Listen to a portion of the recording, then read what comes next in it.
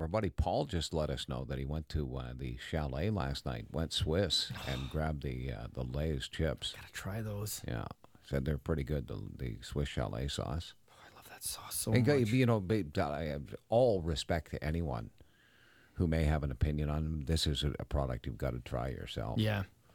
Oh, I know. I want to try it because I love the sauce so much. Talk about Canadian. It's one of the most Canadian things ever. Would you drink a jug on a hot day? Easy. Easy.